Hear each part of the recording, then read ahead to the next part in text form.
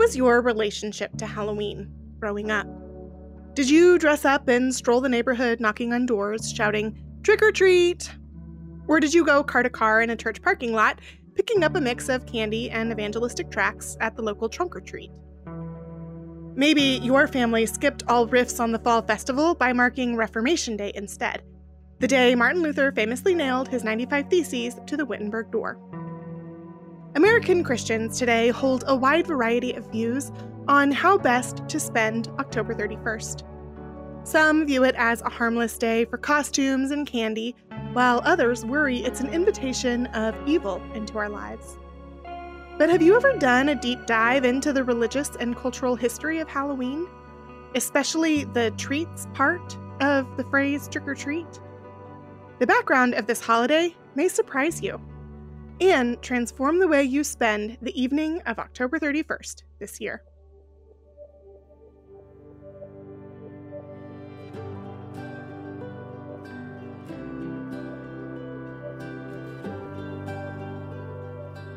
Welcome to Kitchen Meditations, a weekly podcast from the Edible Theology Project, where we examine the ways God meets us in the kitchen and at the table.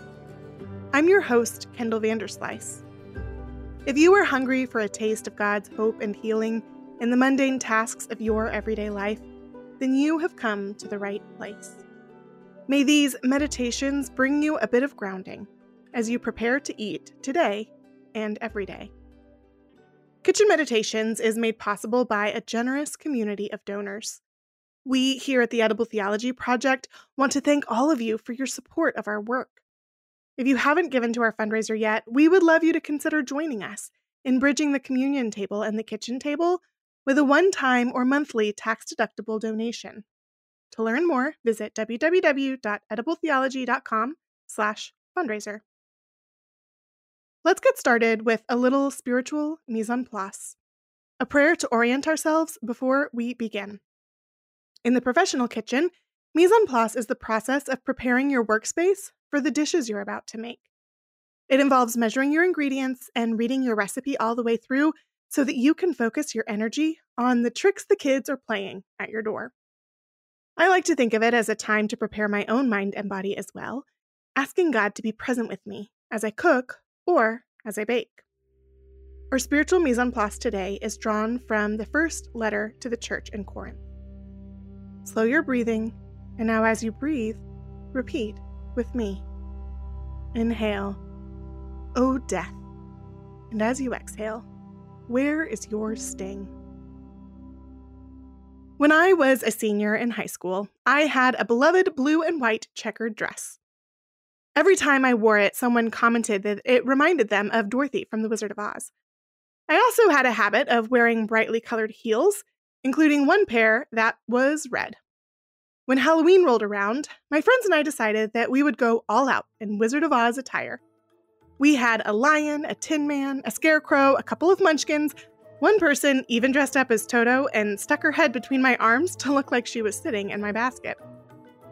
My family lived in St. Louis at the time, and in St. Louis, people take the trick part of trick or treat quite seriously. That is, you must perform some kind of trick in order to get your treat. Most children memorize a joke and tell it again and again at every house. That particular year, my friends and I decided that we should take things a step further. Every time we rang the doorbell, we burst into song and dance. Or, well, skip.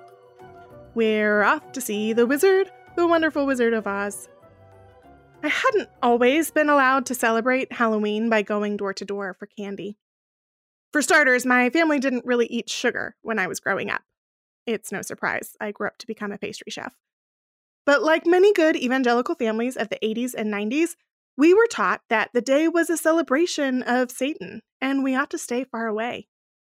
Instead, my parents drove us to a local church's harvest celebration, where the Sunday school rooms were filled with games and the gym was packed full of inflatable bounce houses and obstacle courses. While the satanic panic of the 80s and 90s might have died down in recent years, arguments about whether or not Christians ought to participate in the holiday continue to this day. I'm guessing you've heard at least some of them before. Less common, though, is an acknowledgement of the Christian roots of the occasion. especially my favorite tradition, trick or treat. The primary argument against celebration of Halloween is that it started as the Celtic tradition Samhain, what some claim to be a holiday celebrating the Lord of the Dead. The evidence is pretty sparse that Samhain actually served this purpose, because the category of satanic didn't really exist in the pre-Christian Celtic imagination.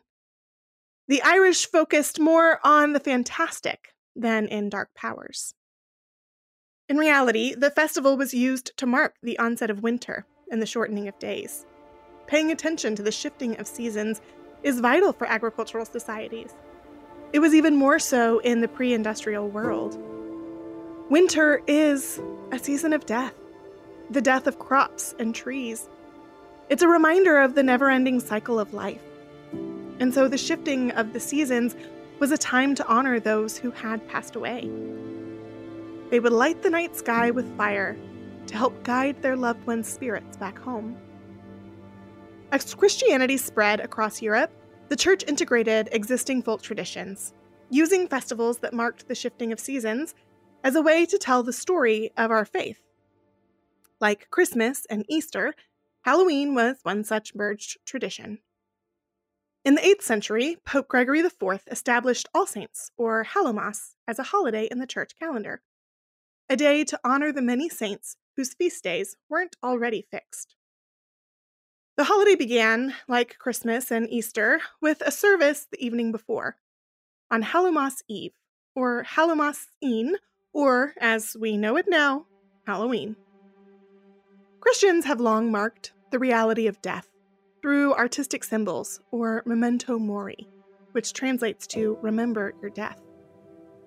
As we're reminded every Ash Wednesday, it is from dust that we come, and it's to dust we will return. The temporal nature of our earthly lives reminds us that we also exist in a global and historical communion of saints, the family of God that is unbound by the limits of time or space. And the tension between our earthly temporality and God's eternity, we honor and pray for the dead who are now in the presence of God, and we ask that they intercede for us as well. Throughout the early Middle Ages, the poor would go from door to door on Halloween, offering prayers of intercession for each household's deceased. In exchange, they would receive a cake marked with a sign of a cross. A soul cake, as it was called. "Soul, soul for a soul cake, I pray good mistress for a soul cake," they'd sing. "1 for Peter, 2 for Paul, 3 for him who made us all. Up with the kettle and down with the pan, give us good alms and we'll be gone." In time, the practice became known as souling, the precursor to our modern-day trick-or-treat. Turns out, when my friends and I sang "We're Off to See the Wizard," we weren't too far off from this historic Halloween practice. Some medieval churches marked All Souls with a parade of relics, items associated with particular saints, like a piece of a veil said to have belonged to Mary, or a splinter said to have come from the very cross on which Christ died. Those who were too poor to pay for access to relics would dress up instead. Not as ghosts or witches, but as their favorite saints. While these practices offered methods for the poor to participate creatively in the holiday, and in the case of souling, to be fed, there was, no doubt, a good deal of corruption that was intertwined in these practices of the church. Some prayers for the dead served as a request for intercession by the dead to God, but others served as prayers for the souls of those who might still be in purgatory, being purged of their sins before entering heaven. In order to shorten a loved one's liminal time, a family member could receive an indulgence on their behalf. Initially, the receipt of an indulgence required a series of penitential acts, including prayers, confession, and the viewing of relics. It was meant to recognize the due punishment of the sin that Christ had already forgiven. But by 1517, a monetary payment to the church was considered enough. The church was raising funds to rebuild St. Peter's Cathedral in Rome. Horrified by the corrupt practice that preyed on faithful Christians, Martin Luther chose Halloween as the day to nail his 95 Theses to the door of the Wittenberg Church. a common destination for pilgrims on All Saints. Like the Festival of Carnival or Fat Tuesday, which takes place in the spring, Halloween is a ritual of subversion. The shifting of seasons creates a liminal space where norms are suspended for a short period of time. The subversion of norms helps to reveal deeper truths about the way things are. Martin Luther played right into this practice of subversion when he nailed those theses to the door. Perhaps the evil that you fear, he warned, is coming from inside the church.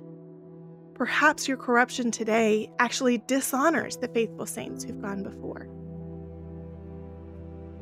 Some Christians would say that we must avoid Halloween because it is a celebration of death. In actuality, the avoidance of Halloween, or of All Saints' Day, suggests a discomfort with the reality of death. I might even go so far as to say it reveals anxiety over the unknown. We can proclaim in bold faith that Christ has conquered the grave. But the truth is, we don't know the exact mechanics of what will happen when we die. Our finite minds cannot comprehend an eternal existence outside of space and time. We are, for now, rooted in our earthly home. Much of American culture today prefers not to contend with the reality of this unknown. Instead, we avoid the topic of death altogether. We speak little of our ancestors except to say, oh, they're in a better place. We live as though we are already unmoored from time and space, independent of the people who came before us and those who will come after. We fear the darkness of Satan in an abstract sense, but we overlook the powers and principalities that corrupt us from inside the church today. Hunger for power and for wealth, fear of those not like ourselves, bitter division amongst our brothers and sisters in Christ. Perhaps this Halloween, it's time we lean into the holiday's subversive power, honoring the saints who have paved the way by passing down the Christian faith and learning from both their sins and their successes. We can reject Satan and all his forces, the power and the greed and the bitterness that divides us, and we can pray instead for the healing of the church and of the world. As for me and my house, we will make soul cakes and mark them with a cross. In each bite, we will remember the bread that unites across time and space. We will pray for our dead, and we will pray for the church. And we'll dress up and hand out candy to all of the kids on our street. In our joy and in our hospitality, we will remember that life is fleeting and that God is good. Inhale, O death. Exhale, where is your sting? Our kitchen tip today is for those who want to participate in some of the historic Christian traditions of Halloween, but don't quite know where to begin. If you are able, I highly recommend attending an All Saints Vigil, a late-night service on Halloween. You'll hear the stories and prayers of faithful Christians throughout the ages, remembering our ancestors in the faith. If going to church close to midnight is not in the cards for you in this phase of life, then consider spending the day making soul cakes. You'll find a recipe in the show notes. As you lay down each raisin in the shape of the cross, think of a different person in your life, dead or alive, who has shaped you up to now. It could be a family member or a close friend, or it could be someone that you've never even met before, the aunt who raised your mother, or the friend who introduced your parents to one another. Thank God for the role each person has played in making you who you are today. You can enjoy the soul cakes on your own or with your kids, or if you want to be the house that gets odd looks from all the neighbors, you can even try passing out soul cakes instead of candy this year. Maybe you'll even help the practice of singing a song in exchange for a treat pick up steam again. At least, one can hope. And now, to close, a prayer for the unity of the Church this All Saints. God, who is behind and before all things, you are not bound by the limits of space or time. Yet you called us each to the time and place in which we were born. In every bite of bread, remind us that we are inextricably linked to those who've gone before and those who will reside in your world long after we are gone. Protect us from the powers and the principalities of greed, of violence, of polarization that harm and divide your beloved creation. Make us instead instruments of peace, passing down your love to the next generation. Amen. Kitchen Meditations is brought to you by the Edible Theology Project, where the communion table meets the dinner table. We encourage you to discuss this episode around the table with your spouse, small group, or friends. Need some help getting into that rhythm? Sign up for our weekly newsletter at edibletheology.com, and you'll get discussion questions and a recipe delivered straight to your inbox every week. Our intro music is by Josh Garrels. A huge thank you to my Edible Theology team who made this podcast possible, especially to our producer, Jason Rugg. We would love it if you could subscribe, rate, and review us on iTunes or Spotify, then share this episode with your friends. Your help ensures that others discover this podcast too.